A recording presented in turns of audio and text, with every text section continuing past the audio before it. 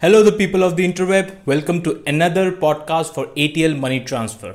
I hope you enjoy my podcast, and today I'll be talking about the remittance cost or the high remittance cost associated in the African countries or the sub-Saharan countries. Now, if you remit regularly to African countries, you know the average for remitting money to African countries is higher than the global average.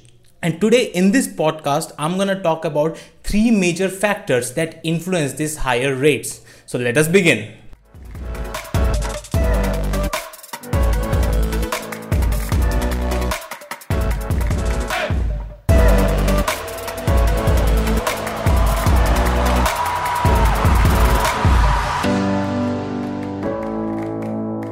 First and foremost, fair exchange rates and transparent fees are two of the critical challenges in the sub-Saharan countries.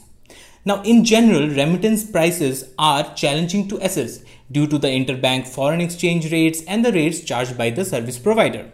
Now, in addition to this, there may be a few hidden charges also, such as a withdrawal charge.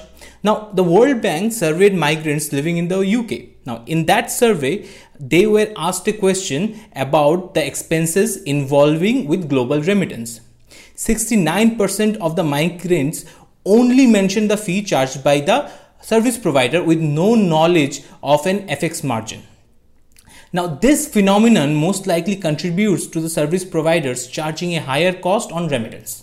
Now, secondly, a lack of consumer awareness concerning different service providers and channels also worsens the issue of transparency. Now, the survey conducted by the World Bank in UK also found out that despite high financial and digital literacy, many migrants continue to prefer cash with its higher cost structure.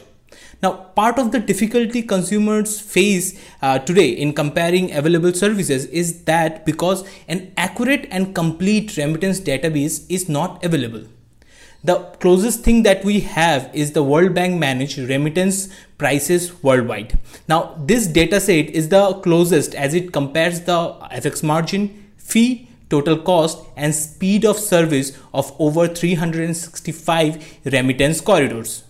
And finally, lack of access to remittance payout points in the recipient countries have two crucial impacts on cost. Firstly, it increases the direct cost of remittances by limiting competition.